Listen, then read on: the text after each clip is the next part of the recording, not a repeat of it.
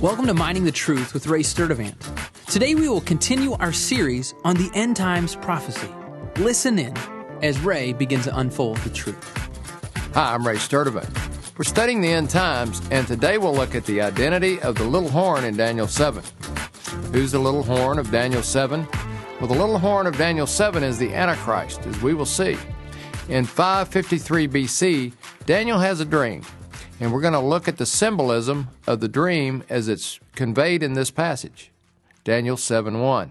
In the first year of Belshazzar, king of Babylon, Daniel saw a dream and visions in his mind as he lay on his bed. Then he wrote the dream down and related the following summary of it. Daniel said, I was looking in my vision by night, and behold, the four winds of heaven were stirring up the great sea. Winds can also be translated as spirits or angels. The sea is referring to the population of Gentile peoples that the following four beasts will come from. This corresponds to the Revelation 13 beast that also comes up out of the sea. We pick back up in verse 3. And four great beasts were coming up from the sea, different from one another. The first was like a lion, and had wings of an eagle. I kept looking until its wings were plucked, and it was lifted up from the ground and made to stand on 2 feet like a man. A human mind was also given to it. The first beast of the lion here, with eagle wings, represents the Babylonian Empire. The mind can also be translated as heart. The lion's human heart shows that his terrifying nature has been changed. The wings being plucked and the heart given to the beast could be referring to God when he humbled Nebuchadnezzar, and the result, Nebuchadnezzar turned to belief in God. Now let's pick back up in verse 5. And behold, another beast, a second one, resembling a bear, and it was raised up on one side, and 3 ribs were in its mouth between its teeth. And they said to it, Arise, devour much meat. This second beast is referring to Medo-Persia. One side rising up is referring to the Persians being stronger than the Medes.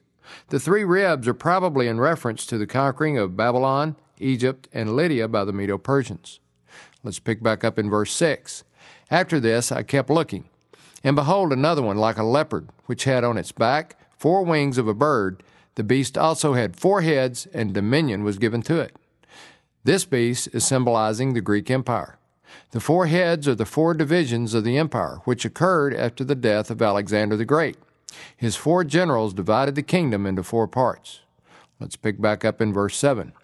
After this I kept looking in the night visions, and behold, a 4th beast, dreadful and terrifying and extremely strong, and it had large iron teeth. It devoured and crushed and trampled down the remainder with its feet, and it was different from all the beasts that were before it, and it had 10 horns.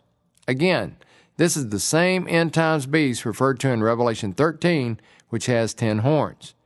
It also has iron claws, referring back to the statue of Daniel 2, where the last empire is said to be made of iron. Let's pick back up in verse 8.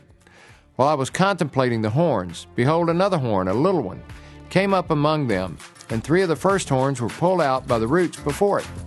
And behold, this horn possessed eyes like the eyes of a man, and a mouth uttering great boast. Here we have the description of the little horn, which comes out of the beast empire.